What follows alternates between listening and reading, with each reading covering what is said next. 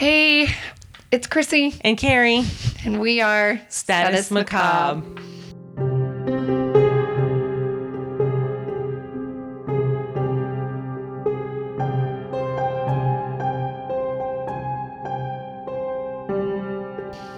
I didn't have the oomph that I normally do. I know. I don't know what happened there. I never know if you're going to keep going or if you're just going to stop or like you're say, hey. It's always a surprise. Hey. Yeah, see? Just how we like it.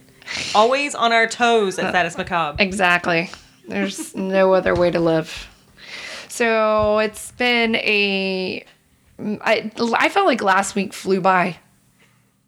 For me. It did. For me. All of a sudden it was Thursday and I was like, holy shit. I don't know what I did all week. Besides work, obviously. I worked a lot. I was going to say, I know I worked. Yeah, I think I worked and I don't know. I unpacked some more boxes yesterday. Slow goes it at the Wilson home. Slow goes it. At the Wilson Manor, you guys. The McMansion. Everybody keeps saying the McMansion. Yeah, exactly. The McMansion. That I haven't even seen, but when she's talking about how she's unpacking, she's like, oh, I got the rooms in the West Wing completely unpacked now. I never said that, ever. Ever. She's so full of shit. But anyway, yeah, so I you can come over whenever. I just told you it's like filthy. It's not filthy. It's just I haven't gotten everything. It's not organized and it's not unpacked yet. It's kind of a chaotic mess. I did do the office and the dining room yesterday. Mm-hmm. And we got half of a couch because the other half, I guess they're building. I don't understand, but oh, they did the same thing to Charles. I think they sent him a partial. It's like bullshit. Yeah. Anyway, but once he got the first pieces, yeah, I don't think it was long after until he got the second. Oh, they told us November. Oh, and I just want to say, people need to get off their lazy asses and go to work. So if you're sitting at home, yeah, some people doing nothing, duh. And I don't mean like, a job is like if you're a mother of children, that's a job. I mean, if you're doing nothing but collecting unemployment because you just don't want to get a job, I may come after you. Because you may be the person that's supposed to build my furniture. That is Chrissy. Do not come # @Carrie. I know probably people are going to send nasty emails. I don't care. People need to work. It's ridiculous. Yeah. Ridiculous. I concur. Anyway, so I'm off my soapbox now. Are you sure? Just piss me off. Yeah. Well, it was a little upsetting. I went to look for some new furniture. Yeah. For redoing different rooms, and the guy at Ashley had said, this is all we have. And the things that I saw online, as soon as it goes up and there's a quantity that can be purchased, it's immediately. Somebody's taking purchased. it. There was I know. this one piece that I probably would have bought. Yeah. But a sight unseen, so to say, right? So to speak. But it was completely out of stock. And the guy's like, it'll be like 6 months. That was the leather furniture, right? Mm-hmm. It's bullshit. Mm-hmm. Oh my God. And I will kill everyone. The stuff they have now is it's shit. Stupid. It's got to be shit that nobody wanted from 10 years ago. I mean, who wants to sit on a square little hard... I know. It's like the Swedish couch that's like, I don't know. And the back you're in just an comes interrogation to the room. Bottom third of your spine. You're going to flip right off of that. You know what? Do us all a favor if that's the type of furniture you like. I know. Just quit. They need to quit making that shit. Just like they need to quit making bulldogs. Go back. Bulldogs? Dude, I've decided no more bulldogs. Oh, yeah, because, yeah. They can't breathe. They can't clean themselves. Nope. She's got a cataract now, and she can't see out of one. She's young. How old is she? I don't know. 4? Old enough. 5? Yeah, I don't know. My bulldog is probably 4 or 5. Yeah. She's just... Poor thing. She was adorable when she was a puppy. Yes, she was. And then she turned into a big fat bulldog. She's like a slob. Oh God, she's so nasty. And she sits in Catherine's room, and Catherine's room now smells like dog. Because she's just doggy. Now, you know what? I feel like we need to clarify. We are animal lovers. Oh my God, I have 4 dogs. So she's got 4 dogs, and a couple gerbils, and a cat, 2 cats, love animals. and I don't know what else. She's got like a herd of everything going on over there. I'm building Noah's Ark. But this dog... She's a bitch, too. Yeah, she is. She's a hoe. She's angry. But now, isn't she Ryan's dog? Oh, yeah. I let him claim her. Yeah, I can't. But he's the one that wanted her, right? Oh, yeah. Yeah.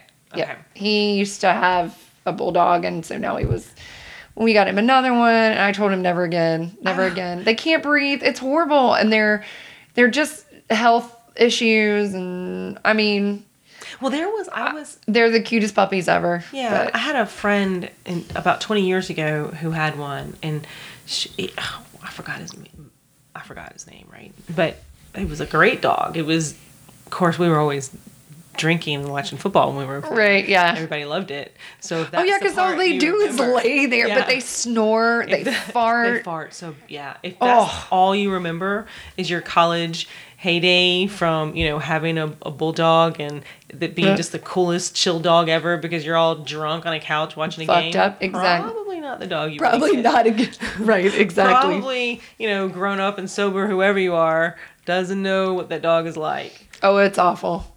She doesn't sleep with me. I can't let her sleep in the bedroom because she'll keep me up. So she sleeps. She has her own crate in her own bedroom. Snores, yeah.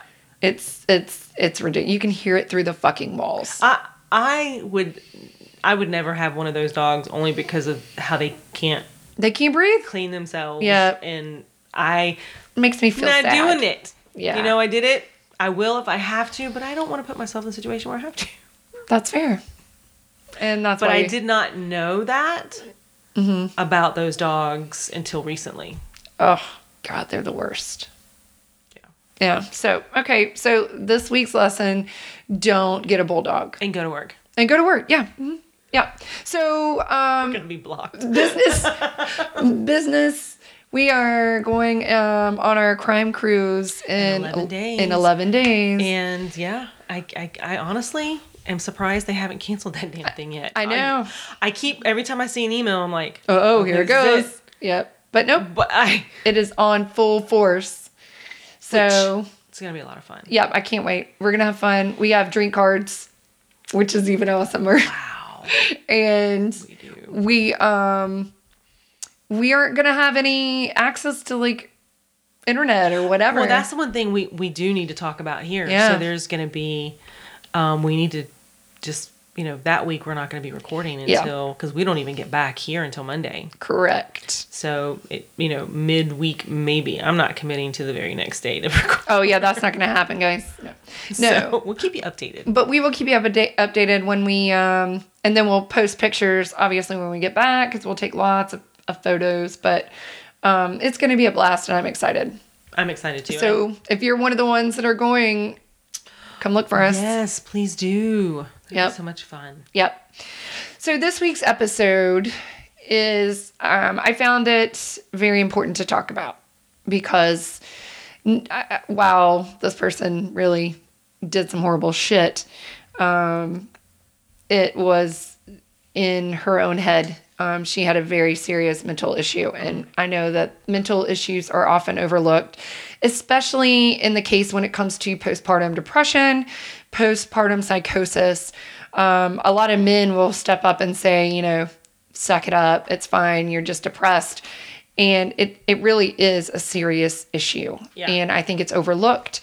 And we need to keep a better eye on that. We need to watch our women more.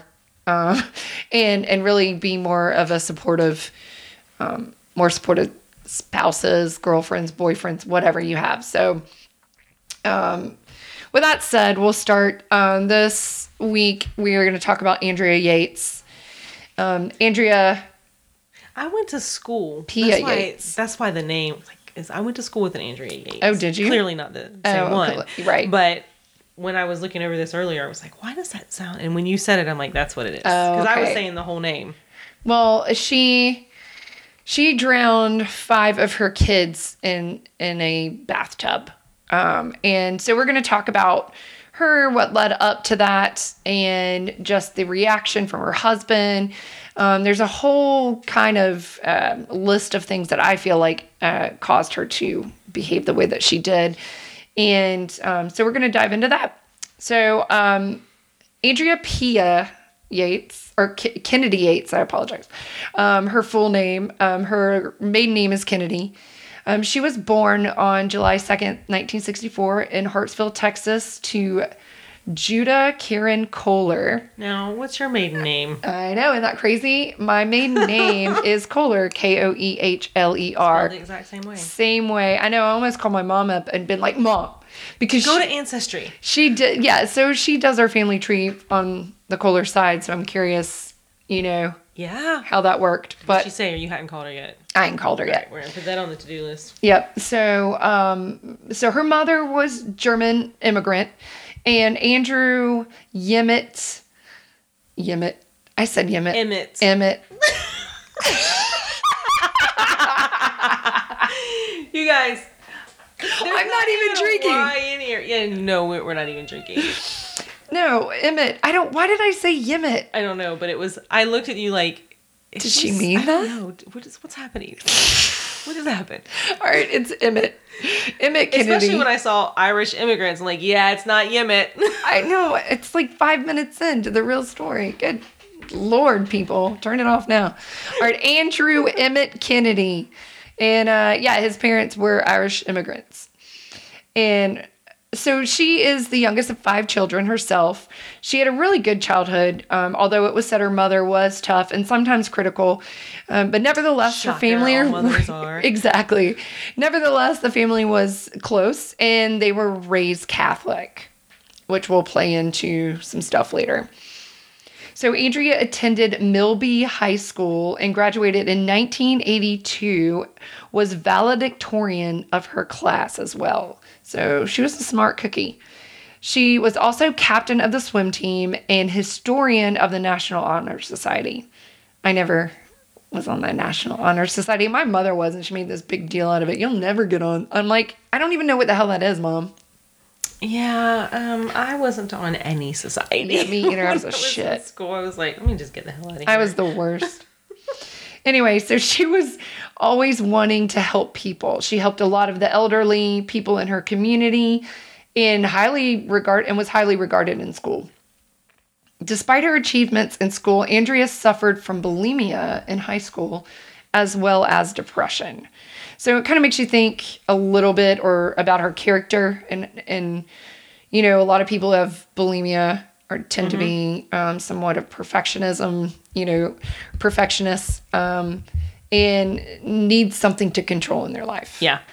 And she even spoke to a friend about suicide when she was 17. So starting to see a little bit of depression poke out in her life. Andrea went on a complete scholarship to a 2-year pre-nursing program at the University of Houston and then graduated from the University of Texas Health Science Center at Houston. Russell Yates, and they called him Rusty, is her husband, and he was born on September 6, 1964 in Tennessee. He had a very normal upbringing. He and his brother had very supportive parents, and he was very well respected in high school and ended up at the University of Auburn in Alabama in the early 80s. Oh. So I don't know a whole lot about him, although, after this case, his name was flashed all over the TV screen. So there's not a whole lot I could find about his upbringing. So it was while at Auburn University that Rusty meets a man by the name of Michael Warrenecki. Now, I thought you were going to screw that up. Oh, no. You probably practiced I practiced that a million times. Well, Warrenecki was a campus preacher whose evangelical teachings changed Rusty's world forever. His beliefs were extremely rigid. He felt that women should be subservient to men, and most of the world was filled with evil, including organized religion. He felt that it was evil and it was diluted God's message over time. So he was very, I guess, you'd go to these campuses and he was very charismatic, screaming and yelling about how, everything was evil. You shouldn't trust the world. You shouldn't trust anyone but yourself. And, you need to figure out your righteous path as quickly as possible or you're going to go to hell. But Rusty, who had grown up in a Methodist church, was intrigued by this Warrenecki, and they struck up a friendship and had regular correspondence. So it was in the summer of 1989 that Rusty met Andrea. She was in the apartment's pool that they lived at in Houston, Texas. And she was laying on her back in the water, outstretched, with her toes against the tile on the side of the pool. And Rusty saw her and thought she was beautiful. And he spoke to her. And she didn't respond at all. She just kind of ignored him. So he was like, all right, well, I think she might be a little bit out of my league. Well, Andrea later knocks on Rusty's door, and this was maybe a week later, saying that someone dinged her car in the parking lot and asked if, he might know anything about it. Well, Rusty could hardly believe that she had come to his door and told his friend how lucky he was to have her to have come over. And it was then that they began a relationship. And they, shortly after, they moved in together. So it was kind of quick. It's around this time that Rusty finally introduced Andrea to Warnecki, which I think he's going to later regret. But Warnecki was an interesting person, to say the least. He attended the Central Michigan University and played football and studied psychology. It was at CMU that he met his wife, Leslie Jean Ochlek, who later changed her name to Rachel Rebecca. I don't know why. And the only thing I can think is maybe because of the Bible of some sort, but something linked in the Bible. I don't know. But they got married in 1979. They had a very subservient marriage, where Rachel told Andrea that she was the helper to her husband. God had created woman to help man. This does not mean a wife. It means a servant, single or married. And that's a quote. Yeah. I don't really understand that. That was, I think, Rachel's thought process. And that's how she felt. Sounds like she was brainwashed to me. What's very interesting about this whole thing is that Leslie, we'll call her Leslie, Rachel, Rebecca, whatever you want to call her. She was a and when she met Warnecki, and he played football, and they were, kind of like that Ken and Barbie couple. And then for whatever reason, they changed. And now she's changing her fucking name, and he's screaming at people on campus. It's very odd. And yeah, to say brainwashed is to me a very good term, I guess, because who goes from going to college, being independent, to going, okay, yep, nope, I need to serve my husband now. I got nothing. Yeah, So Andrea at this time was working as an RN at the University of Texas MD Anderson Cancer Center, while Rusty was working at NASA. And he was an engineer and project manager. So on April 17th, 1993, Rusty and Andrea tied the knot. They announced to their family that they would have as many babies as nature allowed and bought a house in Texas. So, and when I think about that, I'm thinking about that damn show, who were the damn it. They had like 85 fucking kids. 20 something, yeah. And then, and the son is now in jail for molesting child pornography or something. All that good stuff. Yeah. And I got, there's always, at some point there's like a bad apple in those giant families. You had a herd of kids. Well, soon after they married, so this is within 2 months, Andrea became pregnant with her first son, Noah. Andrea continued her job at the hospital until Noah was born on February 26, 1994. She then announced she was going to become a stay-at-home mom. Little did anyone know, but Andrea was having visions of a knife. And there was a voice saying, quote, get a knife, end quote. She had a vision of a person being stabbed. And she had these very frequently after the birth of Noah.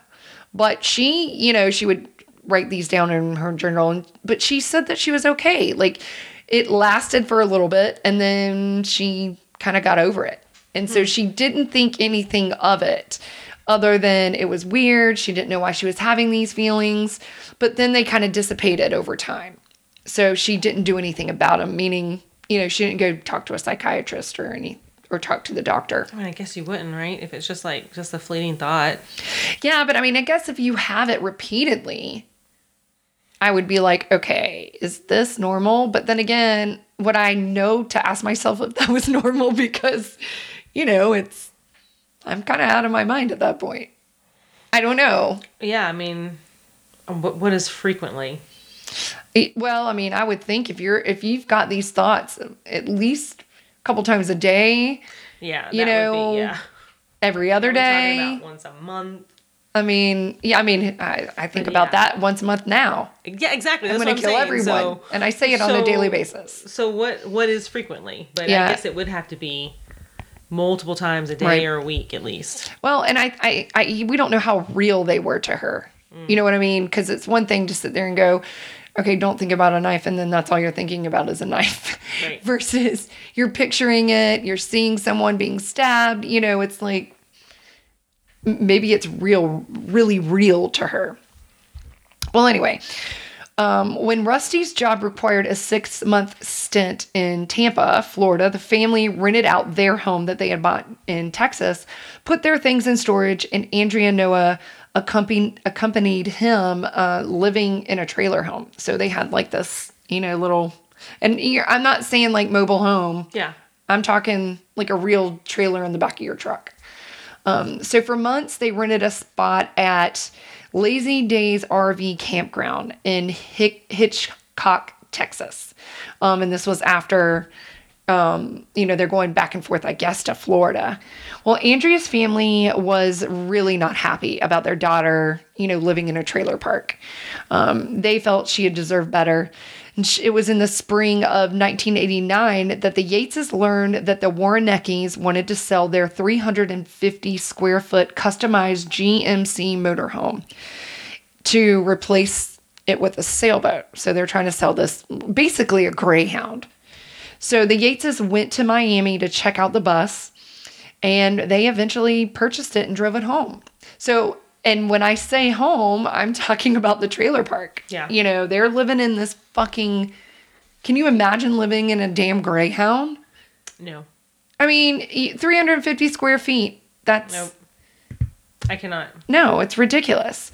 Well, in a letter to Andrea, Rachel Warrenecki wrote, quote, "The window of opportunity that God has opened up for you at this time through us will only stay open for a certain time. If you allow Satan to come in and steal the understanding, the consequences will be tragic. The seed sown on the path is the one who hears the words of the kingdom without understanding it, and the evil one comes and steals away what was sown in his heart." End quote. That's fucked up. First of all, who writes letters like that? Secondly, why? If you're friends with these people, why are you... I would go and punch him in the fucking face. If there was a letter like this addressed to me from somebody I knew, Dear Carrie, I would punch them in the face. What the fuck is wrong with you? I don't know. Well, and it's not only that, And but I would record it. If you're friends, why are you saying that, your ability to connect with God through us? Because this is a threat. He's threatening her. It's her. But it's the Rachel lady. It's the woman. But yeah, it is. It's like trying to scare the bejesus out of her. That's why I'm saying I would punch somebody in the fucking face if they said that to me. She should have. Like, oh, that's your move? Okay, here we go. Next. Well, at this point, Andrea and Rusty had 3 boys with 1 on the way. So we're living in this damn bus with 3 effing boys. 3 boys. You have 2. I've got 2. Everybody that's got a boy knows, okay, you can't keep 3 boys in a Greyhound trailer. Unless you beat them every 5 minutes. I don't get it. Yeah. Well, in 1995, John was born. 1997, Paul was born. And in 1999, Luke was on the way. So that's the 4th boy. So we had Noah, John, Paul, and then Luke. Once Luke was born, Andrea wrote to Rachel again, announcing his birth. Rachel wrote back saying that she needed to do whatever she had to do right now before she became too overwhelmed by things, this is referring back to her salvation with Jesus through them. Andrea then began reading the Bible with renewed intensity after this correspondence. So she's had Luke. She's clearly freaking out a little bit after this birth and starts running through the Bible at like a crazy jackrabbit pace. Well, as a new mother, Andrea was getting very little sleep and breastfeeding Luke every few hours. And on June 16th, 1999, Andrea calls Rusty at work crying, asking him to come home. Rusty goes home. He finds her in the back room of the bus, bent over, shaking her legs, and she told her husband that she needed help. So she's losing it. Rusty then drove Andrea to her mother's house because rather than go to the hospital, let's go to your mom's, but whatever.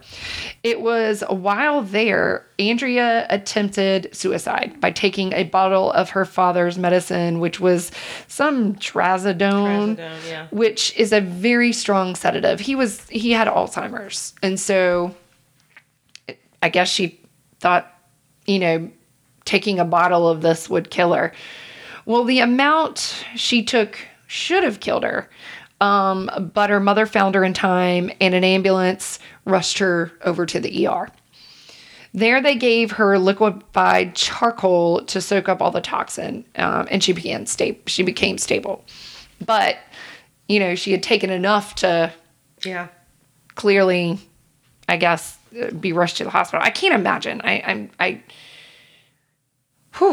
Anyway, well, Andrea at the time had lost 10 pounds in less than 3 weeks, had horrible eye contact, poor concentration, low energy, and fatigue. She was diagnosed with major depression and she was at high risk for suicide, self-harm. She was prescribed Ativan for sleep. And Andrea was really just in the midst of a full nervous breakdown by the time she had reached the hospital. Rusty was in no way capable of handling the situation on his own and attended joint counseling sessions with Andrea and a social worker.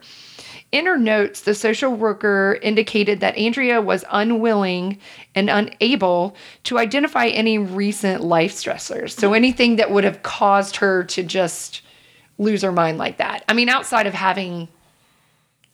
her life. Three kids with a baby in a damn Greyhound. I mean, that would have been my life stress there. Yeah. She also stated that Rusty was aware and accepting of her disease, but preferred it be classified as postpartum depression rather than major depression. But if we go back and we think about her life, she's at 17 already talked to somebody about suicide. Right. She had some depression going on there. So while this may be classified as postpartum depression, I think she's been depressed almost her whole life. Yeah. And so it doesn't take a rocket scientist that would be able to say, okay, she could be classified as major depressive.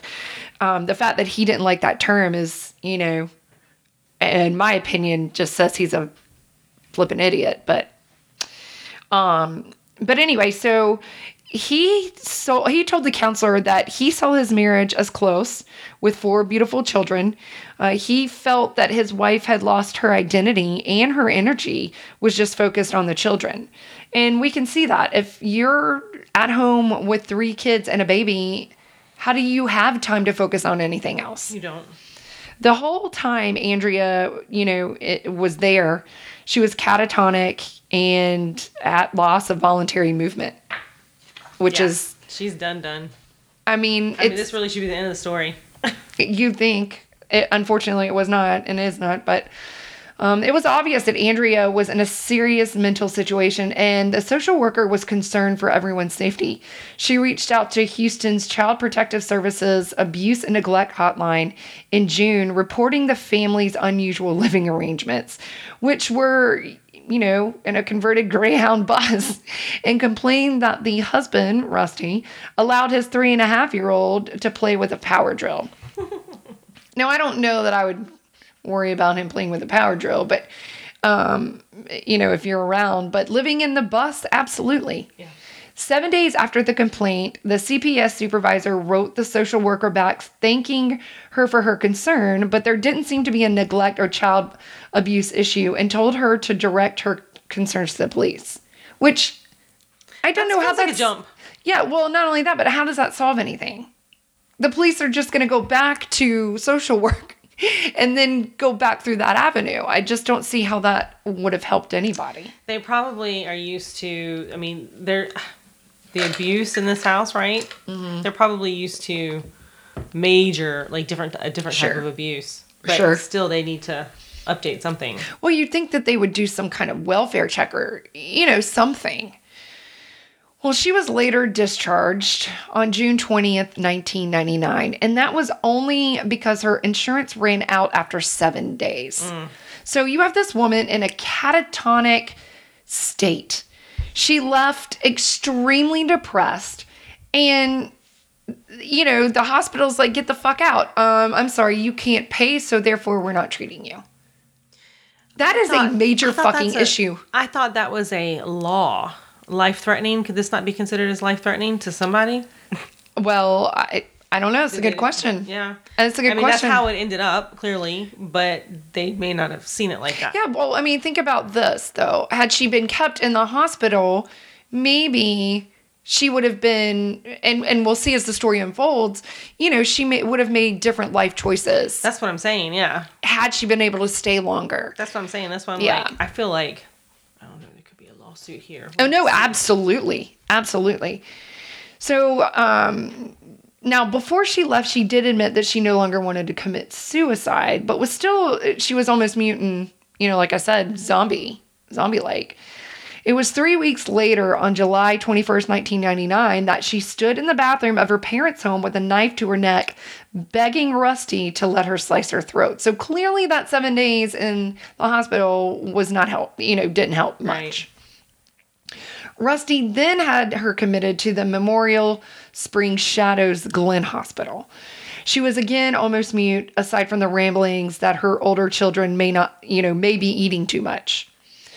She had been prescribed Zoloft, which she was taking inconsistently, which I think everybody knows if you don't take those, antidepressant pills on a consistent basis, because it takes a while to build up in your system, it's not going to help. She was also given Zyprexa, which is an antipsychotic drug. But she ended up flushing those down the toilet once she realized what the drug was for. And I think from her perspective, taking any kind of medication like that was a no-no. Like, she didn't want to be on any kind of medication. I don't know if that was from a religious standpoint. I don't know if that was a, mentality standpoint. I don't know what that thought process was to say, I just refuse to take this medication. But I know a lot of people are like that. Yeah. A lot of sick people are like that, for that matter. But without drugs, Andrea was going to struggle. She had obsessive thoughts over how the children were going to turn out. She was nervous about trying to train them right, and she was worried she was going to fail. Again, that perfectionism, poking out. She was diagnosed again, this time with postpartum psychosis, or PPP. Now, PPP affects about 1 in 1,000 mothers and is considered a medical emergency. So, that kind of answers your question about think it would be a medical emergency. And it endangers both the mother and the child's life, because nobody knows if she's going to hurt the baby or hurt herself or both. Signs and symptoms. So there's different levels, right, for postpartum. So we have what's called the baby blues. And signs and symptoms of the baby blues usually last only a week or two after the baby is born and include mood swings, anxiety, sadness, irritability, feeling overwhelmed, crying, and trouble sleeping. And I think we've all kind of had that to some degree, after having a baby. And hell, I wouldn't think you're normal if you didn't. You got screaming kids, a baby, who knows, you got to change diaper after diaper. I'd probably have the baby blues as well. Now, postpartum depression is a lot more serious and can even begin sometimes during pregnancy and up to a year after a baby is born.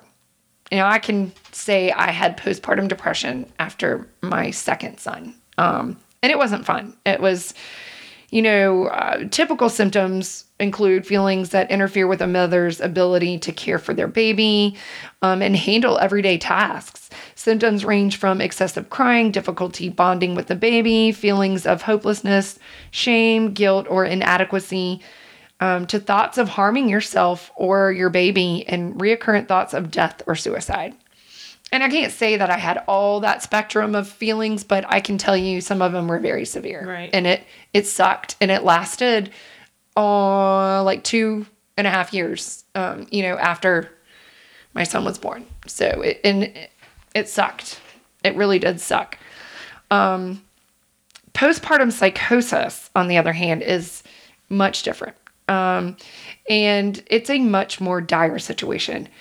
Andrea at this point was experiencing a rare condition, and most likely that started, within the first week after she had delivered Luke. She would have been confused, disoriented. She was probably also having obsessive thoughts about Luke and other children, which, she was worrying about them eating too much. She would have had hallucinations, the visions of the knife. Delusions, sleep disturbances, paranoia, and attempted to, harm herself and soon her baby. Risk factors for women developing this rare disorder are usually linked to a history of depression in their lifetime. Have family members who've had depression or other mood disorders, have had multiple births back to back, and or had postpartum depression during previous pregnancies. So, we know... probably got several of those. Yeah, well, we know she had it with Noah. She admitted to having visions of the knife, somebody being stabbed. So we know she had these hallucinations, delusions with Noah. Now, whether or not she had those with the, additional children outside of Luke, we don't know. But it sounds like it was kind of like the straw that broke the camel's back. It's like you've had baby. And right. Your body, think about the hormonal imbalances. We were just talking about that. Yeah. Before we started recording. And they're up and down on women. And you having babies like that, you're wreaking havoc on your body. Enough time to heal before you move on to the next thing. Yeah. It's unfortunate. It is. Well, several days into her second hospital stay, Andrea was offered treatment under what is called electroconvulsive therapy, but turned it down. Now, this type of therapy involved putting a patient under anesthesia and sending brief electrical stimulation to the brain.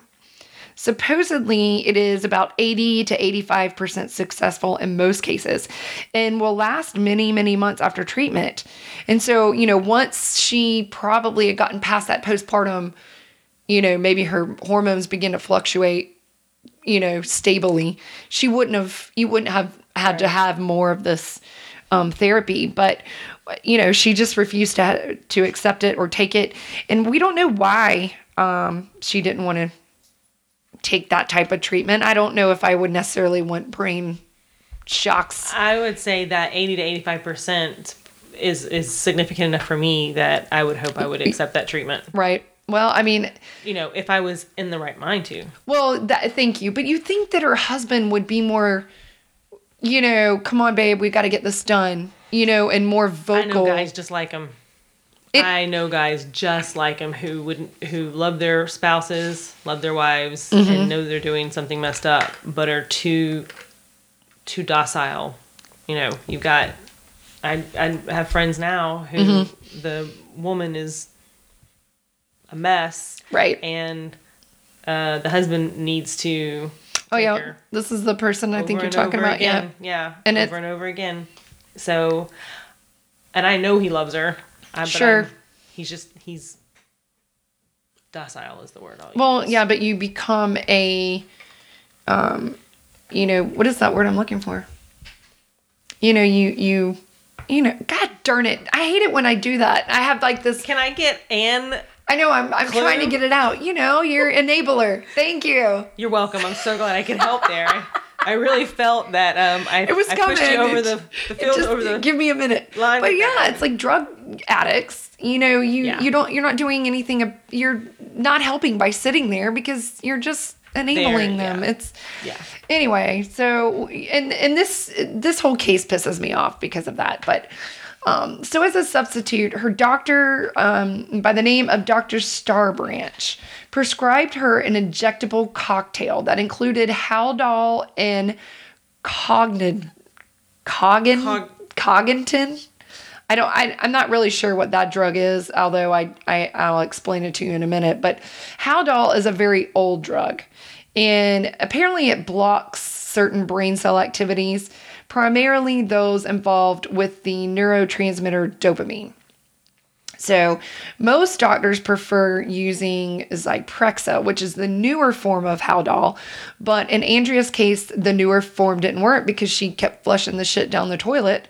And because it wasn't injectable, because at least, if you inject somebody, you don't have to worry about them spitting the drug out. But the second drug that she was prescribed, which was the Cogentin, yeah, maybe that sounds probably better, is used to help eliminate the unwanted negative effects of Haldol, like tremors, twitching, stiffened limbs, blurred vision. So apparently, like I said, the drug is very old and probably not prescribed often. But in this case, I guess what else you got? Surprisingly, the 100 milligrams prescribed to Andrea every 3 weeks, along with Effexor XR and Wellbutrin, worked miracles. Within 24 hours, Rusty Yates said he felt like he had his wife back. He and Andrea sat in Andrea's hospital room late into the evening, having one of the best conversations of their lives. So 19 days into the hospital stay, Andrea was again discharged to a partial hospitalization program, which she continued for 11 days, but slept at home, which, thank God, at this point was a real home. Oh, good. And not a Greyhound bus. It was Andrea's mother that told Rusty she refused to allow him to take Andrea back home to a bus and told him to buy a damn house. Yeah. So, yeah, that's good. Yeah, I mean, I wouldn't, I don't think I'd let my kids go back to a Greyhound after if that's what you want to do, great. I'll support you. But when you've got your spouse broken down, no, you need to be in a house. Yeah. Sorry. Well, at Andrea's first post-hospital appointment, Dr. Starbranch urged Andrea that even though she may be feeling better, to continue on her medication. It was a following visit in August of 1999 that Andrea talked about getting off her medication as she wanted to get pregnant and have yet another baby. That, Starbranch wrote in her notes, will surely guarantee future psychotic depression. Yeah. Because it happened with Luke. It's absolutely going to happen with any subsequent baby. Yeah. And the fact that Rusty just sat along and sure thing, baby, and encouraged it, in my head, he bears responsibility. Well, he didn't do anything to stop it. I don't know. Do you think he encouraged it? I'm sorry, but unless you ain't having sex with me, unless you're on birth control or I've got a rubber on or I'm going to get fixed because you're not getting pregnant. You're not getting pregnant. I just see him as an extremely weak man. Oh, absolutely. I don't know that. I don't think that I don't know that I would say that. I think I disagree with what you said is what I'm saying. Why would you not have... How much responsibility does he bear? He got her pregnant. That's the two thing. I know, but if I can control it and you cannot get pregnant by me because I'm going to fucking put a rubber on. Weak. I think he would be like, well, I don't know what I did. She didn't want to have breakfast this morning. She didn't want to do this. She wanted to have sex. Like, right. He's just a stupid man. Dude. Yeah. Agreed. Just dumb. So, I agree. He probably still will be like, I just did what she wanted me to do. Right. What did I do wrong? Ugh. How was he a project manager? What was he? Did he work at NASA? Yeah. Project manager at NASA. I mean, I think about software and I'm a raging bitch. Can you imagine? Yeah. I don't understand how you can't be more of a bitch. I could be completely wrong. He may have been a complete asshole, and maybe this was a plot for him. I don't know, but he just seems like a very weak dude to me. You're weak. Well, yeah, so I just want that. I was kind of like on a diatribe about that. I wanted, you have a woman who may be of sound mind at the moment. Granted, she is, she's not in her right mind. No, but no. maybe they both think, because I do know people who have to take these drugs, they start to feel better and they think they're better. Absolutely. So he could have very well been like, well, she told me that's how she felt. Maybe he's just as sick as she is. Hell. Well, I just don't understand why, as Rusty Yates would be compliant in saying, let's have another baby. I don't. That's my heartburn. That's a heartburn. No, I get it. If I saw you were acting psycho. Your friend would speak up before he would. Absolutely. You know what I mean? No, I agree. Well, and so... Why didn't her mother stop her for that matter? I mean, not stop her, but talk some sense. She couldn't stop her. Well, I mean, it's talk some funny sense you should say that, because 7 months... within 7 months, she was pregnant, right? And I guess there's nothing medically a doctor can do about that. No, what were you going to say? I mean, I don't know. I mean, his last diagnosis was, will surely guarantee future psychotic depression. Mm-hmm. I guess, yeah, even though you can't take a woman's right away to reproduce just because there might be a possibility of I could get depressed again. Well, it was her friend, though, what I wanted to say. It was her oldest friend, Debbie, that she finally confided her feelings of being possessed. She said Satan had either influenced her or possessed her and was ultimately the source of her previous breakdown. Ooh, yeah. During which she was unable to wear a crucifix and had horrible thoughts of hurting someone or doing something to harm the children. For Andrea, the issues were twofold. She had an issue with Satan and also a hormonal imbalance. And the doctor helped the imbalance, the hormonal imbalance. But she herself had to fight Satan, and that's something she couldn't do. Yeah. And so her friend had said, you can't have another baby. You can't have another baby. You cannot do this. Please think about this, because it's just going to fuck you up. And Andrea did not listen. It was within 7 months that Andrea once again was pregnant, and she was homeschooling her eldest, Noah, at the kindergarten level, and then dealing with 3 toddlers, and she's pregnant.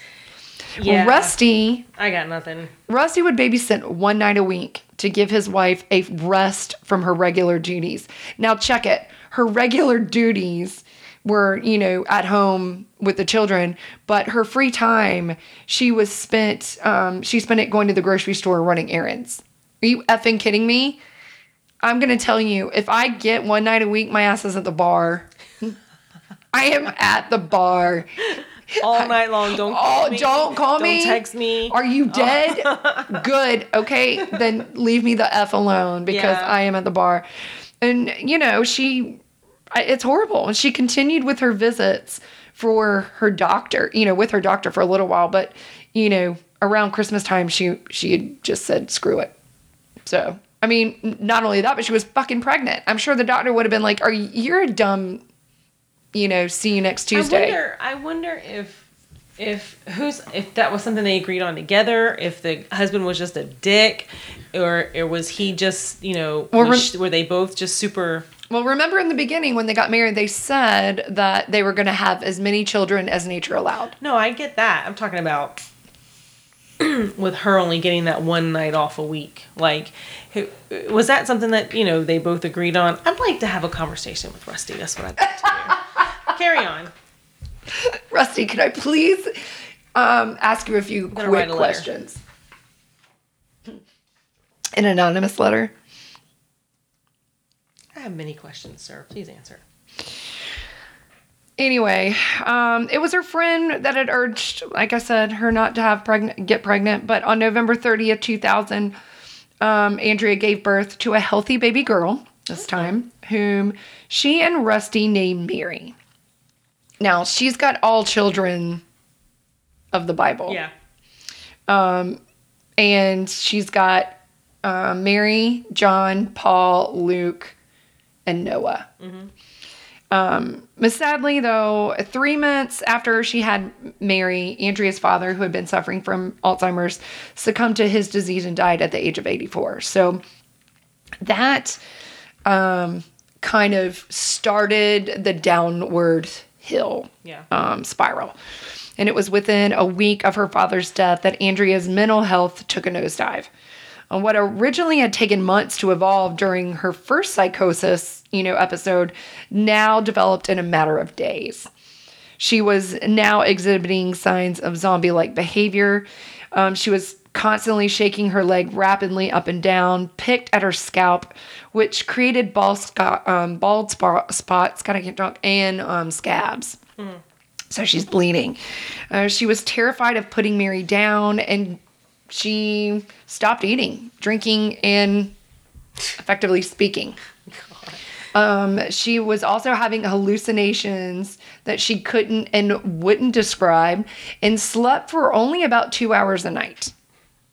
So if we thought the first episode was bad, this one, it was like full on wham, and I am downhill immediately. Immediately. Yeah. Rusty's, he's knowing what these signs look like and immediately calls Andrea's doctor. Well, at least he does that. He does do that. He calls Dr. Starbranch, I think, who recommended immediate treatment in a hospital about 45 minutes away. It was March 27th, and for Rusty to, with the work, 5 children, including the infant, and with his mother-in-law, who was their normal babysitter, still grieving her husband's death, found the commute nearly impossible. And so instead, he booked an office appointment for his wife on April 2nd. So we're talking, this is March 27th. Her doctor's saying, get her ass in a hospital immediately. Yeah. He waits till April 2nd. Yeah. So, yes, he called the doctor, but what the fuck? Yeah. Call the damn neighbor.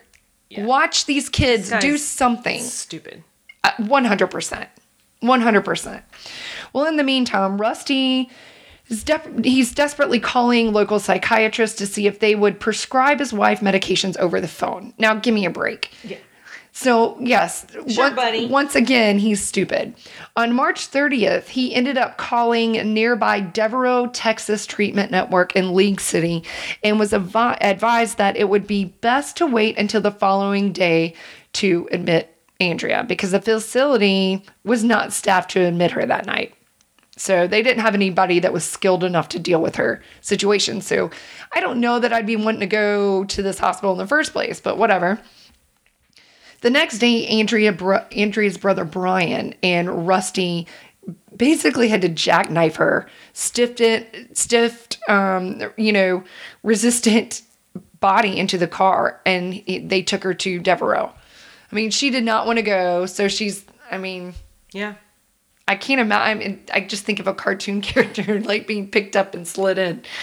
But at the treatment center, it was reported that the doctor was never told that Andrea had a previous psychotic episode, or that she had even taken Haldol.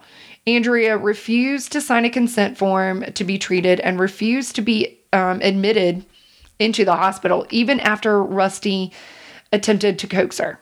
It wasn't until later in the day that the hospital's suggestion that a Sergeant Budrow made an application to the Galveston County Probate Court for an emergency detention of Andrea Yates. Good.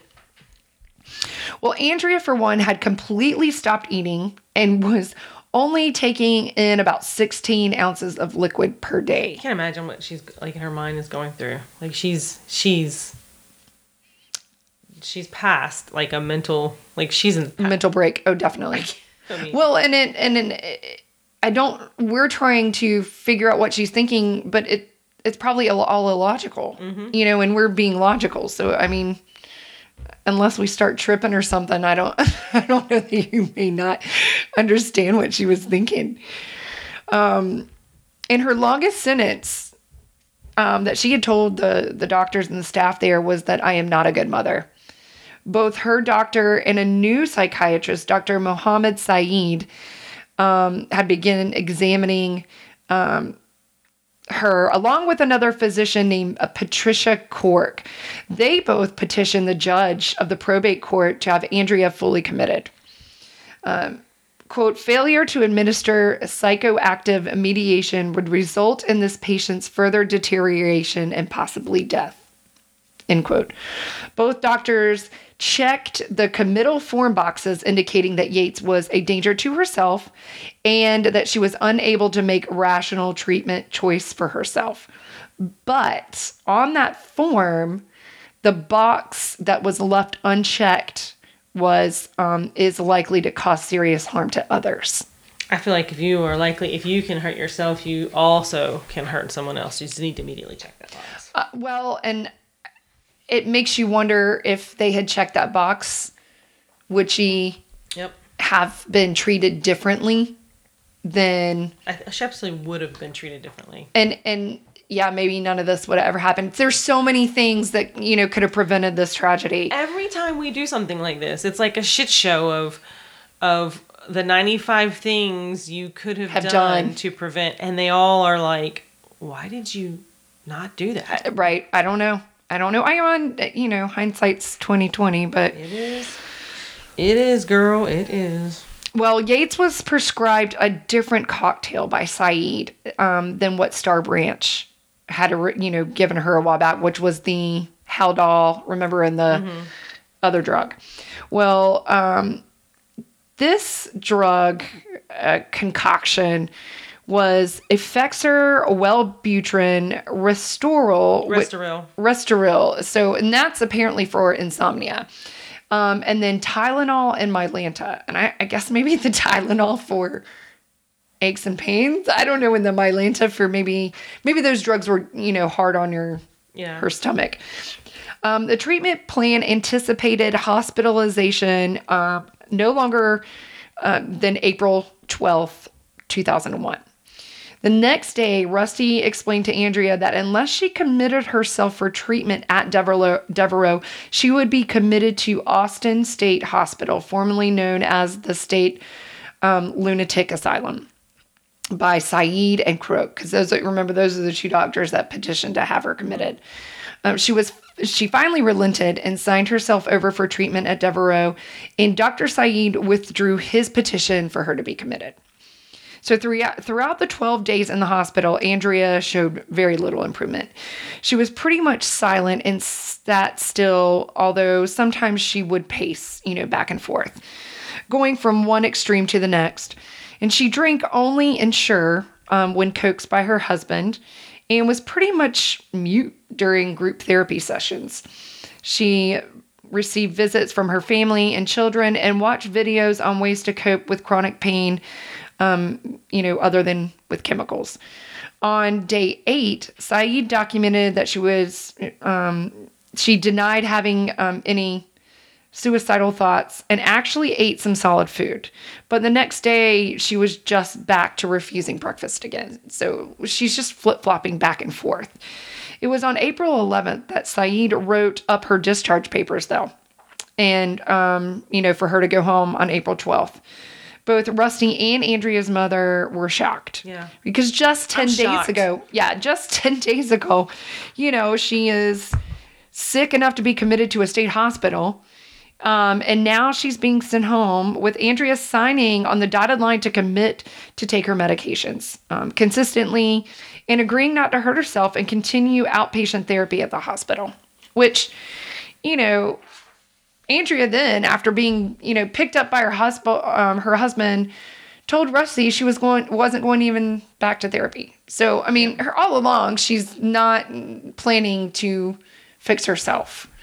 And really, those outpatient therapy sessions were more for people with substance abuse. So how was that even supposed to help her? Yeah. Rusty, fail. Right. So Rusty called the admitting nurse and told him that she wouldn't be coming back for therapy. The file was later updated to show that Andrea was fully discharged from the program. So off she off she is. So on April 20th, Andrea, taking a higher dose of Effexor as prescribed by Dr. Saeed, she seemed more depressed, then than when she had left the hospital. And Rusty had inquired about the Haldol and told Saeed to reach out to Andrea's previous psychiatrist, which was Dr. Starbranch, to discuss, the drug success, that concoction of Haldol and the other one. Well, instead, Dr. Saeed just prescribed more Effexor, which isn't helping. Well, on May 3rd, Andrea grows worse. She begins pacing, standing in front of the TV and staring for as long as 45 minutes. And she's gazing into space for sometimes upwards to 3 hours and was withdrawn and non-communicative. She was witnessed by Rusty's mom walking in circles as many as 30 times, just around and around. And she spoke in monosyllables and couldn't remember to feed her children at lunch. I mean, the woman is completely broken. Yeah. She is just flat out broken. Yeah. She's, I don't have a word. She is a hot mess. I can imagine what's going on in her head. I don't know. Andrea and Rusty's oldest, Noah, noticed his mother filling the tub with water and told his grandmother. When Dora, which is Rusty's mom, asked why she was filling the tub, Andrea answered, "In case I need it." It was the next day that she sat in a chair at Dr. Saeed's office, nearly catatonic, when Rusty asked if he should readmit his wife to Devereaux, to which the doctor actually agreed. Devereaux Hospital was an affordable psychiatric facility. However, what people didn't know were the amount of complaints filed against the facility with the Texas Department of Health and Human Services between September 1, 1996 and August 31st, 1999. In 3 of the 11 records reviewed, psychosocial evaluations were performed by non-licensed master social workers and unqualified mental health professionals. Right? In 1 of 8 records, the psychiatric evaluation was missing. In another case, a director failed to monitor the staff. One patient had committed suicide by hanging himself with a bedsheet while on suicide watch. Jeez. You had one job. I know. Oh. Can I borrow this bedsheet? He had been dead at least 5 hours before his body was discovered. Now, if you knew these things, would you take your... I mean, he didn't know that. He didn't know that, but can you imagine? Talk about your lawsuit here. I mean, give me a break. I hope whoever is still alive is a rich motherfucker. It's insane. Well, to top it all off, Saeed never contacted Dr. Starbranch as Rusty had requested and never asked to have her medical records sent over. He did, however, relent and prescribe Andrea 2 milligrams of Haldol per day at, in quotes, this was in her chart, at the husband's request on May 4th. And I just want to ask here if it's normal to put in a patient's chart that a doctor prescribed a drug at the request of a non-medical professional. I'm sorry, Carrie requested it, so we're just going to go ahead and give it to her. I'm sorry, but why would you follow the advice of your husband? I mean, and not request the medical records. I do not understand that. Okay, so I'm sorry, that is also in my soapbox, but at the top, on top of the Haldol, we've got Andrea. She's still acting crazy. And the concoction of the drugs that Saeed had prescribed at that time were not working, period. Even with the Haldol at this point, because it's only 2 milligrams. Remember, she was taking 100 milligrams of Haldol before. 2 milligrams isn't going to do jack shit. So it was not until May 9th, 6 weeks after Yates had become Saeed's patient, that he was finally urged to, get Yates's records from Star Branch's office. So 6 weeks has gone by. This poor lady has been suffering, and I think I'll reach out to the psychiatrist now. And of course, within those records is where Dr. Starbranch had documented the whole Haldol treatment. However, at this point, once, we could all argue that it's too late. It's beyond help at this point. She is so messed up in the head that I don't know what it would take to get her right again. Andrea stayed in Devereaux for 2 weekends, during which Rusty attended family group therapy sessions with her. And while there, Rusty felt like the sessions were very helpful. Andrea would begin the session by saying, "Andrea Yates, depression," and then remain silent for 2 hours while that whole session lasted. She was finally discharged 11 days later and referred once again to the post-care program for chemical dependency, which once again is not going to help her. So throughout June, Rusty spoke off and on to Dr. Saeed about Andrea's progress, to which he reported that she was about 65% of her normal capacity. Yeah, I just want to remind everybody that 65 is still an F, but continue. And I can't imagine... Okay, I got 65% of my life right here. Like, what? Nope. It's not good enough. In Rusty's opinion, Andrea had plateaued after being on Haldol after 1 month. And Dr. Saeed, though, felt like Haldol was impeding her progress and asked her, to taper off. It was on June 18th that Rusty told Saeed that Andrea was declining and was very concerned, but Saeed did not want to put Andrea back on Haldol yet. And but he didn't prescribe anything as a substitute, like any kind of antipsychotic drug as any substitute. We're just going to take you off the Haldol and not give you anything else. This guy is one of the ones who didn't have his degree. He said it was a bad medicine, referring to the Haldol. And the side effects were horrible, and would later testify that he didn't find any... Side effects of drug versus side effects of no drug. Thank you, of psychotic. Yeah, I don't get that. I know what the results are now, so I'm like, come on. Just take the damn medicine. Yeah. But he would later testify that he didn't find any evidence that psychosis was playing an important role in Andrea Yates's life. Again. Are you fucking kidding me? He literally did not. He was one of the ones that did not have his life. Who is this guy? I know. I want to look him up and punch him in the face. Yeah. You're stupid. Talk about stupid.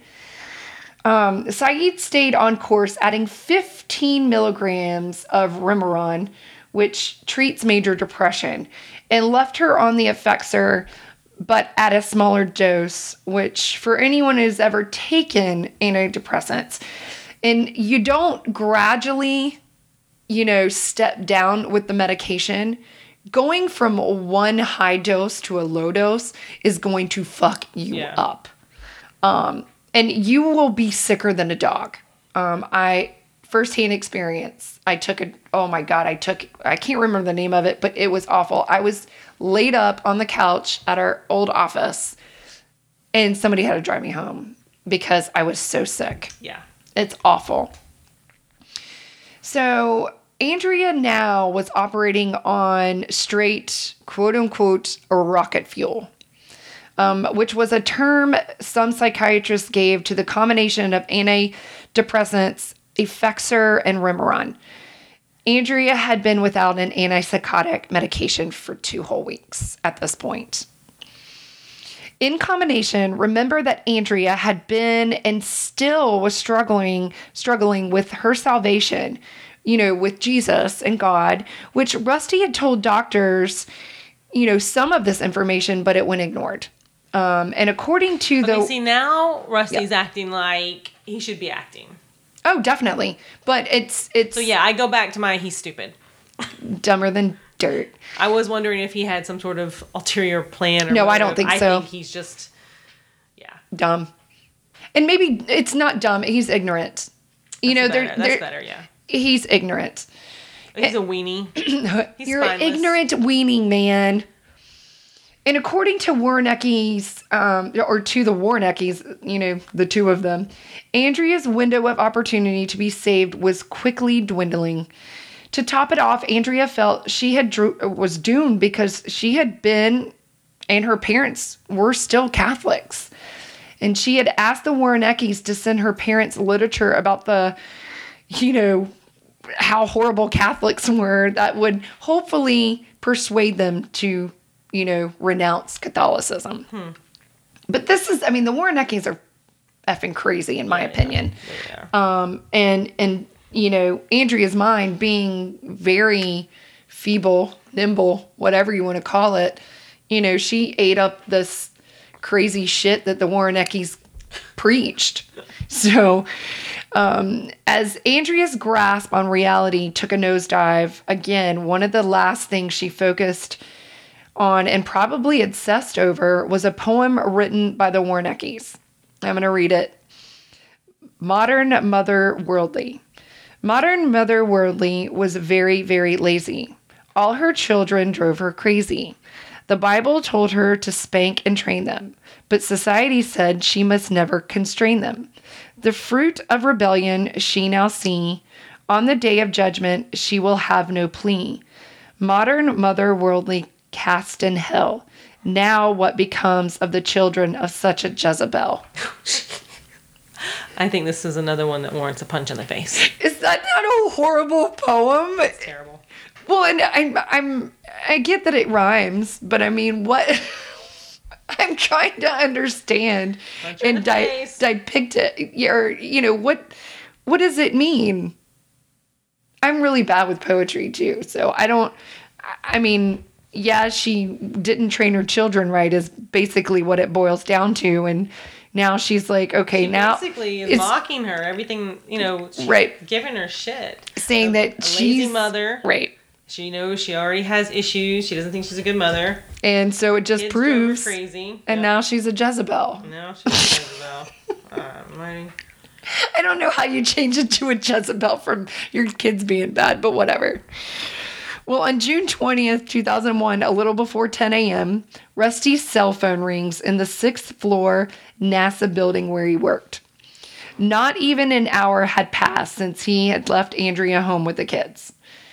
She had been sitting at the kitchen table eating corn pops out of the box, and he had given her 300 milligram dose of her Effexor antidepressant, and the previous night a 45 milligram dose of the Remeron with a 15 milligram Remeron booster. Rusty's mother, who was helping out at the house, was due over to help with the kids any minute. He was preparing for a presentation that he had to give at 10:30 a.m.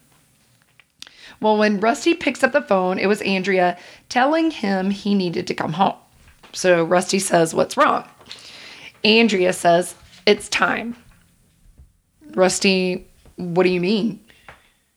And Andrea says, "It's time."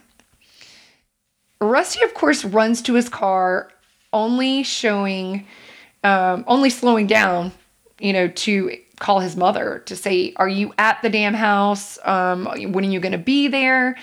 Well, then he calls Andrea back because Rusty's mom was like, "I'm on the way. I'll be there in a little bit." Well, Rusty says, "Is anyone hurt?" To which Andrea says, "Yes." Rusty says, "Who?" "Well, the kids." "What do you mean the kids? Which ones?" Andrea says, "Well, all of them." What Rusty didn't know was that at 9:48 a.m., which was 8 minutes before Andrea had called Rusty, she had called 911. And I find the 911 call so very chilling because it just kind of puts in perspective what Andrea's brain function was at this point. Like, it's very minimal. And her voice was very monotone, and there were multiple periods of silence where the operator is asking for a response, and Andrea just doesn't answer.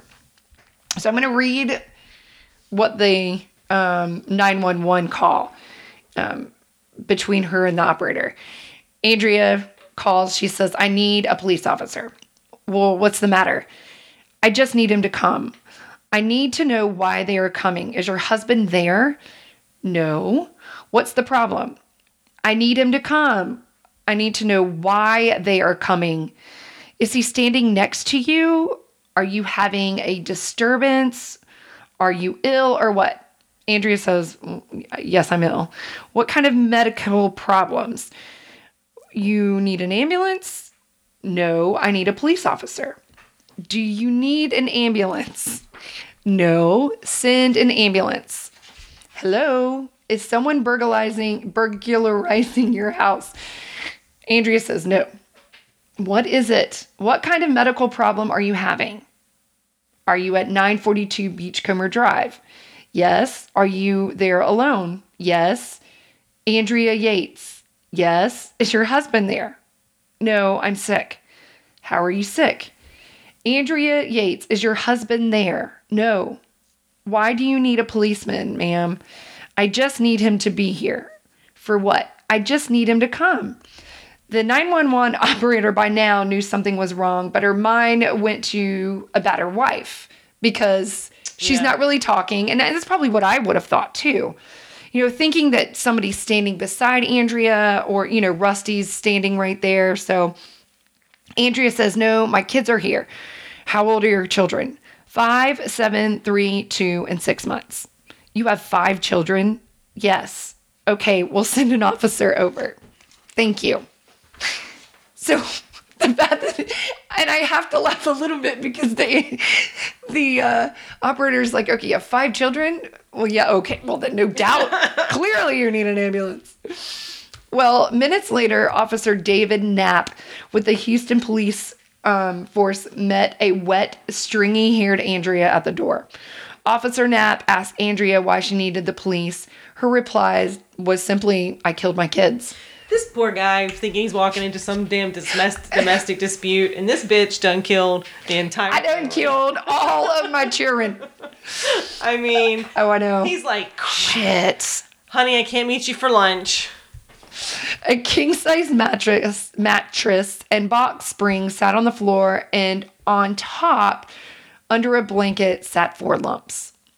Knapp thought at first the head he saw poking out from underneath the blanket was a doll, but the child's head was warm to the touch.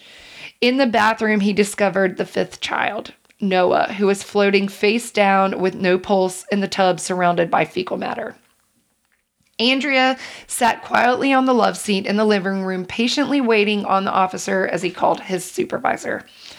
9 minutes after Knapp had entered the Yates' home, Sergeant David Spahn, a patrol officer and supervisor with 16 years on the force, arrived. Andrea was promptly arrested and put in handcuffs. Meanwhile, we have Rusty. He's coming home and he's standing outside pleading to Spahn, what did she do to my kids? Rusty falls to the ground when Spahn told him that all 5 children had passed away. Rusty could see Andrea on the love seat and he began screaming and wanting, her to tell him what she had done to his children. It was around 11 a.m. when Officer Bob King and Officer Douglas Bacon, which, how awesome is that? Both homicide investigators arrived at the crime scene and started collecting evidence. Upon seeing Andrea, King removed her handcuffs and she was read her Miranda rights, to which she said she understood, said yes. She was then driven to the police station for questioning and asked to give a sworn statement. The entire way to the station, Andrea was comatose. And once in the interrogation room, Andrea started providing details of the morning to Officer Eric Mill. I think that's how you pronounce his name, who was a 12-year veteran of the homicide department. So she's in this room, still kind of wet. I think her hair's nasty, stringy. God only knows when the last time was that she had a bath. This morning when she was... oh, no, you didn't. Oh, my God, that was awful. And you winked when you said it. Guys, she's pure evil. Next episode is on Carrie Simmons. Dear God. I feel proud about that one. I know, I was going to say, it took you a minute. Oh, God, we are completely morbid. Well, she starts explaining how immediately after Rusty left that morning, she had gone to the guest bathroom and she fills it up the tub about 3 inches from the top. She didn't answer the officer when he asked why she was going to drown the children. So he asked, was it because they had done something wrong? And Andrea says no. He then asked how long had she been having thoughts about wanting to drown her children. Her reply was simple, probably since I realized I have not been a good mother to them, was her reply. She explains that they weren't developing properly. They had behavioral problems and learning problems. And she had started with Paul. So what they called Paul Perfect Paul because he was so well behaved and he was just one of the most compliant children. And he was only 3. She grabbed him and held him face down in the tub. He struggled a few minutes until there was no more movement. She then picked him up, placed him face up on the bed, and covered him with a sheet.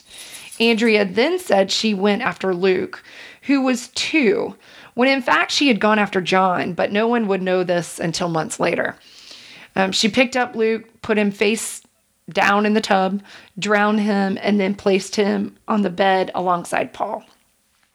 She then called for John, and when he came in, she told him to get in the tub. When he wouldn't, Andrea picked him up, put him face down in the water as he violently struggled to get free. Now, this poor kid he's 5. Luke is 2, and you had Paul that was 3. And so she's going to the oldest at this point. She then took him, John to the bed, put him alongside the other 2. And I'm sorry, she does Mary next. I jumped to the oldest, but she takes Mary, and poor Mary, she had been in the bathroom the entire time. This is the infant, right? Yeah, and she had seen all 3 of her brothers being drowned by her mother. So she's sitting on the floor crying. She's 6 months old. She struggled with her mother for a few minutes and then took a few more minutes to drown. She was face down in the tub. Well, Mary is left laying face down, floating in the tub. Andrea then calls her oldest son, Noah. Noah walks into the bathroom and asks, what happened to Mary? Andrea, not answering, grabs her 7-year-old son and he slips through her fingers and started running because he's like, fuck you, you're not catching me. Well, she unfortunately was quicker than Noah and was able to snatch him up before he made it out into the hallway.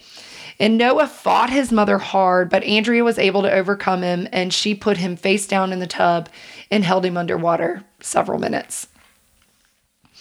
Andrea tried, not hard though, hard, to explain that it was time for her to be punished for not being a good mother and that the criminal justice system needed to handle her.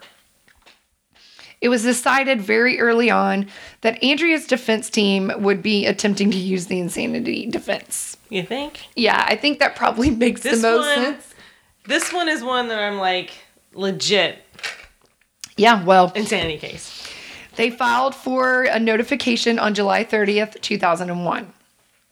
Rusty was able to secure a prominent lawyer by the name of George Parnham. He had once trained for the priesthood, but was then thrust into the national spotlight due to his defense for Andrea. George felt like Andrea qualified as insane, but he felt like the state may not see it that way. Well, that state's got problems too. Well, Andrea knew that killing her children was wrong, but she was convinced she had done it to save them. She had told a psychiatrist that she was indeed Satan and deserved to be punished by George W. Bush, which is funny. I think the rules for what defines you as an insane person are messed up. Yeah. Oh, 100%.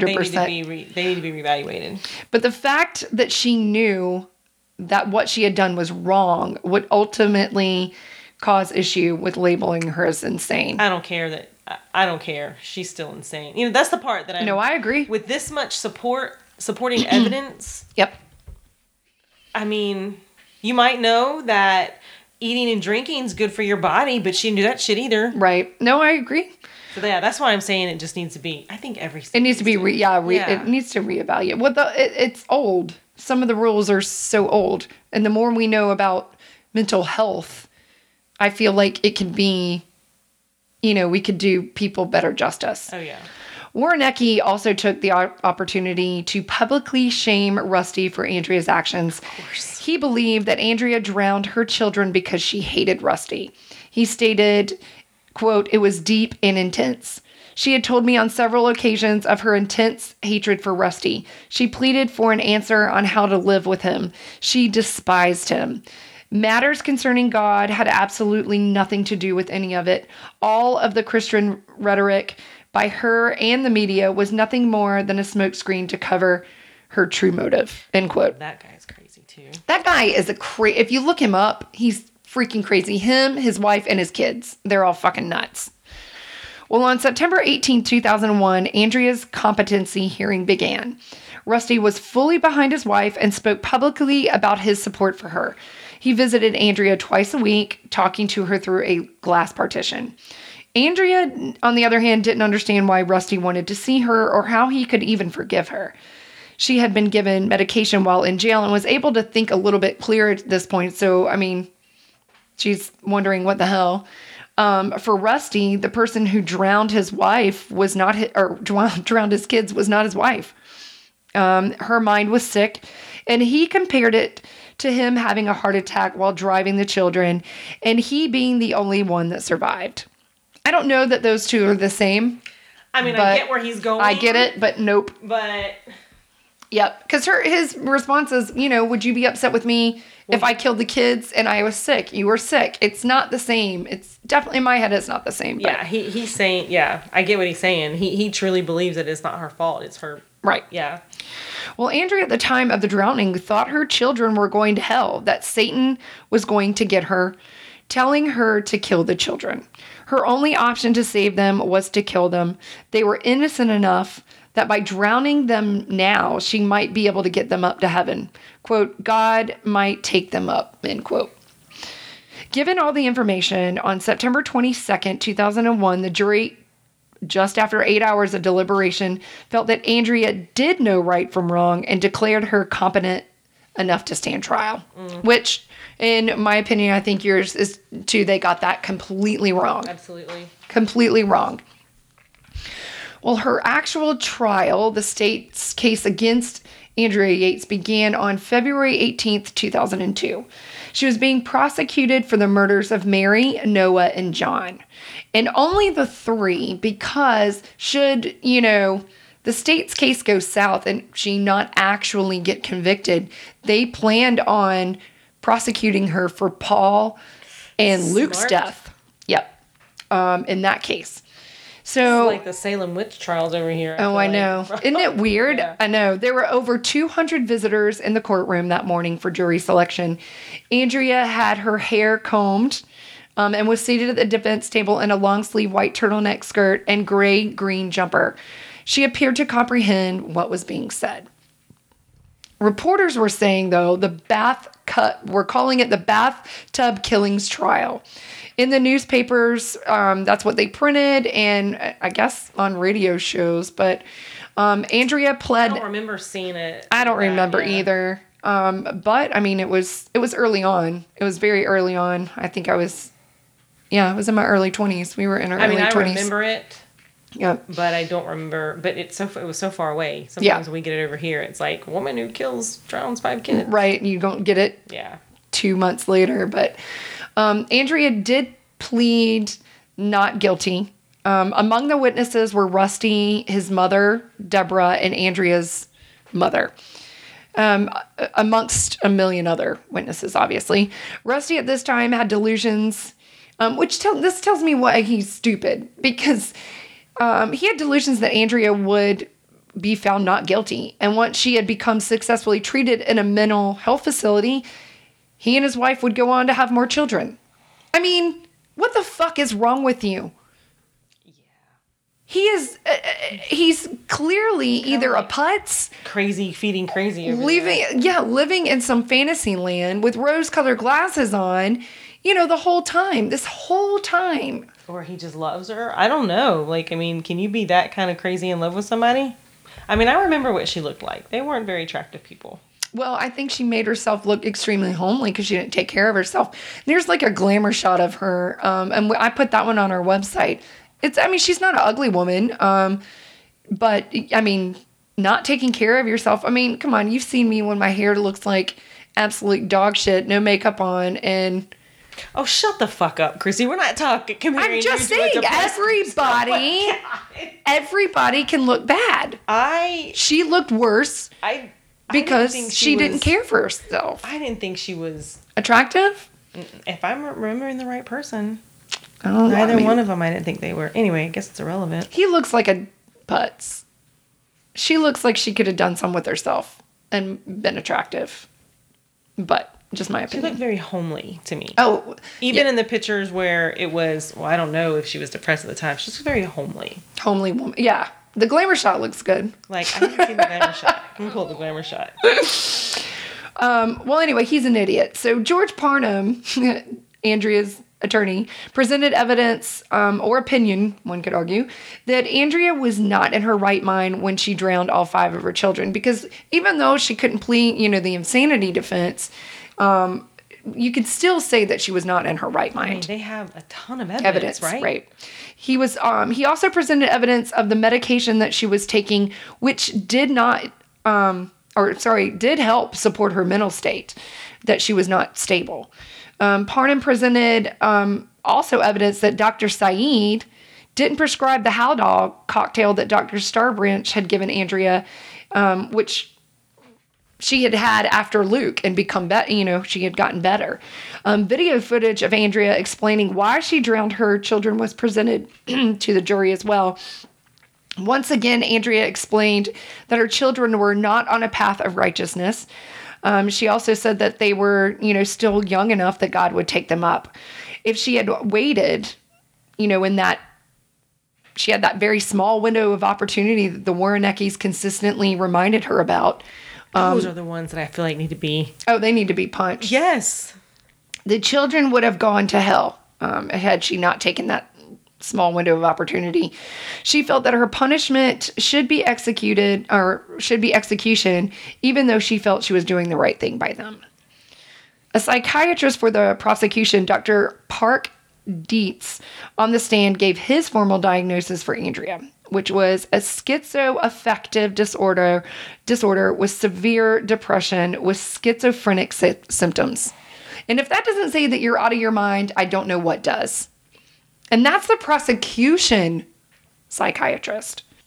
Unfortunately, though, even though that was the prosecution psychiatrist saying that she's not in her right head, the jury disagreed with her. And they understood that she was ill. But because the court had not declared her insane, they handed over a guilty verdict in less than 4 hours, which is really sad. During the sentence phase, the jury took pity on Andrea, and only after 35 minutes of deliberation, they sentenced her to life in prison rather than death, because the prosecution felt like she needs to die. Yeah. Well, in August of 2004, while Andrea was in prison, Rusty filed for divorce, stating that he had not lived with Andrea as a husband and wife since the murders. He was later granted a divorce in March of 2005. He went on to date his now ex-wife, Laura Arnold. They got married on March 25th, 2006, and she filed for divorce in 2015. But they do have one son. I don't think I would date anybody who had that kind of past. Yes, that's a lot of baggage. McJudgerson right now. Judgy McJudger. I would not date anybody. I don't know that I would date anybody. I'd just maybe not tell them about what happened. No, I mean, if I, you know what I mean? I'm sure it was big enough in the news where... Oh, well, that's true. Yeah, I guess it would have been a long time. Sneaky. I search people that... I'm aware. So I would... too much, dude. Yeah. You gotta go. No, I agree. Yeah, but if I was him, I wouldn't tell anybody. Oh, well, hell no. I wouldn't be telling anybody. Be like, Yates, Andrew, I don't know what you're talking about. That's the first time I've ever been married. No. On January 6, 2005, the Texas Court of Appeals reversed the conviction of Andrea because a California psychiatrist, remember Dr. Park Dietz, who is the one who gave her that schizophrenic diagnosis, he admitted he had given materially false testimony during the trial. In his testimony, he had stated that shortly before the murders, an episode of Law and Order had aired, featuring a woman who drowned her children and was later acquitted of the murder by reason of insanity. Well, that episode actually did not exist, which makes you wonder, like, how did he think that shit up? Isn't that crazy? But anyway, it wasn't until 2 years after the trial was over that Law and Order made an episode called Magnificat. Is that what it is? It's like Magnificat, which is so weird. Anyway, either that or I don't know. But anyway, it's about a mother and she drowned her kids in the tub, and it was loosely based off of Andrea's trial or case rather. But again, didn't air until later. After the trial. Well, the appellate court held, they were unanimous with the jury and believed that his testimony actually did and could have caused people to sway their decision. So they decided a new trial was necessary. So on January 9th, 2006, Yates again entered pleas of not guilty by reason of insanity. On February 1st, 2006, she was granted release on bail on the condition that she be admitted to a mental health treatment facility. Well, on July 26, 2006, after 3 days of deliberation, Yates was found not guilty by reason of insanity, as defined by the state of Texas. She was thereafter committed to the North Texas State Hospital in Vernon campus, which is in Texas. And then on January 2007, she was moved to the Kerrville State Hospital, which is a low security mental facility in Kerrville, Texas. And although psychiatrists for both Texas state prosecutors and her defense lawyers agreed that she was severely mental ill with one of several psychotic diseases at the time she killed her children, the state of Texas asserted that she was, by legal definition, aware enough to judge her actions as right or wrong despite her mental defect. The prosecution further implied spousal revenge as motive for the killings, despite the conclusion of defense experts that there was no evidence to support such a motive. Which, that's what they went on, which is ridiculous. Although the original jury believed she was legally aware of her actions, they disagreed that her motive was spousal revenge because she's crazy. Yeah, I just don't think the evidence lends itself to say that she hated Rusty at all. Yeah. If anything, she was just compliant. Yeah. Today, Andrea's residence is still at the Kerrville State Hospital, where the court has jurisdiction over her for as long as her sentence would have been, which was for the rest of her life. Yates waives her appearance for review every year, and passing the review would be the only way Andrea could ever be released. Well, thank God. Well, she knows she's sick. Yeah. Not to mention, I'd be terrified that somebody would kill me because they knew what I had done. I was thinking she's probably well enough now and so hurt that she's well, quote unquote, with the medication. Yep. I'm sure I can't imagine what that's like either. I know. Well, I was going to say, I think the worst part about it would be, okay, yes, I did this to my kids in not the right mind. And now that I'm well, I have to come with the terms that I killed my children. And then at what point do I forgive myself enough or whatever to trust me to be in society to not do this again? No, that's... Because I don't think she's ever going to go back. No, would you? No, I mean from whatever mental state. I think whatever break she's had, she's got to be heavily medicated for. Oh, most definitely. This is just me picking up on what we just talked about. Right. It's It's like, I think schizophrenia is once you're there for the rest of your life, You have on to- those yeah. drugs. well, and I mean, there's nothing wrong with that. If that's what it takes to make you normal. No, but a lot of people in that who are on those types of drugs, they start to feel good. They're like, I don't need. Oh, them. I don't And they need them quit taking anymore. them. Yeah. No, yeah, I think that's with any drug sometimes. So I think she's doing the right thing by staying there. Is really, or by Consciously, not going yep. to her appeals or whatever. Yep. To be reviewed. And who knows what hell, she doesn't have anybody left. She'd probably just kill herself if she got out. Well, I think I slipped. saw an interview that Rusty Yates, it was after he divorced his second wife, and he was talking about his kid, and, it's hard because while he does love his son very much, he also remembers the children, that were drowned and, what they may have been like. And you got to live with that every damn day. And Oh yeah, I can't imagine the whole living family, with that. kids. But I mean, he apparently still talks to her. They still talk, and yeah. I have to say though, I mean, and I don't know because I'm not in those shoes, but I mean, you love somebody, and it's just they had a mental break. They did something awful, but does it stop you from loving them? Is it the cutoff point where you're like, I don't love you anymore? Yeah, I think for me it would be painful, Oh, sure. but yeah, you kill my kids, we're done. We're done. I promise I won't do that intentionally. I'm kidding. Intentionally. No, I just thought it was a very important subject because Oh, yeah. I think women's mental health, especially after, having children, it's not talked about enough. It's not, you don't see commercials about it. You don't see, help, and I think if you're going through that, you need to reach out to somebody. Help. There is help. And they did when I had Charles and Chandler. You probably remember this too. But I remember there was a bunch of pamphlets that they give you Yep. when you leave the hospital. Of course, you guys, you get so much shit when you have Yeah. a baby. You Yeah. leave with so many things. But it was just a real quick blip, like, here's this pamphlet for this, move on to the next one. It's not, you're not counseled about it when you leave the hospital, and I think, at least I don't remember that. And No, I wasn't. But I was only in there the one time. right. Yeah. Well, I mean, I was in there 3 times for 3 kids, and I don't remember that. I was a little concerned after I had, my middle son, that I would have postpartum depression with Catherine. And I guess I went through a little bit, but it wasn't as extreme. I got lucky, but it's tough. I had a friend that it was bad. Well, It was Brooke very Shields bad. spoke out about it. Yes. Oh, yeah. And then Tom Cruise said how stupid it was, and it was just something Yeah. women. I want to punch that little fucker. I hate that guy. Tom Cruise, if you're listening, I hate you. Tom Cruise, if you're listening, email us.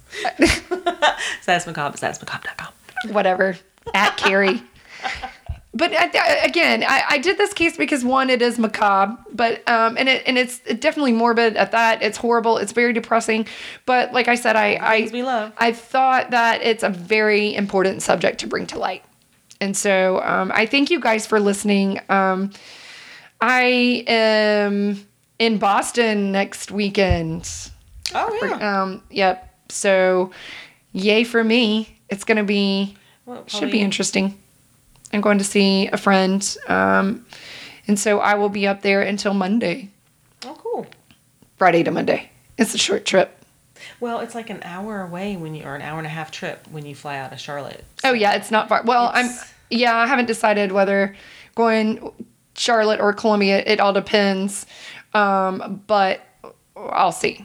We'll see how it goes. So the only thing about Columbia, and everybody bitches, because if we leave from Columbia, then you're liable or could miss your flight back. Something's always delayed. Out of Charlotte? Or the good even thing is- Logan, and I'm like, I gotta fucking. Oh, well, So that sucks. the good thing about shit being delayed in Charlotte, you can get a rental and be home in 2 hours. Oh yeah, You no, can call me. I can get you in come 2 get my damn ass. Yeah, no, it should be fun though. Don't check it back. God, I know I get yelled at all the time for checking a bag. I just need another suitcase, a smaller one. Yeah, you do. I know, but I like that big one. It's awesome. Yeah. Anyway, So, All right, guys. all right. So we will record not Sunday. So we'll talk about it. I may post. This Sunday we'll be recording. Next Sunday. I'm in Boston. Oh shit. We'll have to either record before or after I get back. Okay, well, we'll figure it out. We'll either way. You'll get your episode. Don't worry. I don't think we have anybody beating down our door. I could be wrong. You guys, let us know what you think. Send us an email, statusmacabre@statusmacabre.com. Like us and follow us on Facebook. Give us 4 stars, 5 stars. Give us some kind of star. All the stars. Give us all the stars. And yeah, we'll talk to you soon. We look forward to... I don't know where I was going with that. I don't know. I'm just looking at her, just waiting on her to hang herself. It's hilarious. I got nothing. I was trying to sign off, think of something cool. And I'm like, you oh yeah, guys. I'm not cool. We check us out: Instagram, Twitter, Facebook, All those send us an things. email. All the socials. Thanks for listening. Bye. Bye.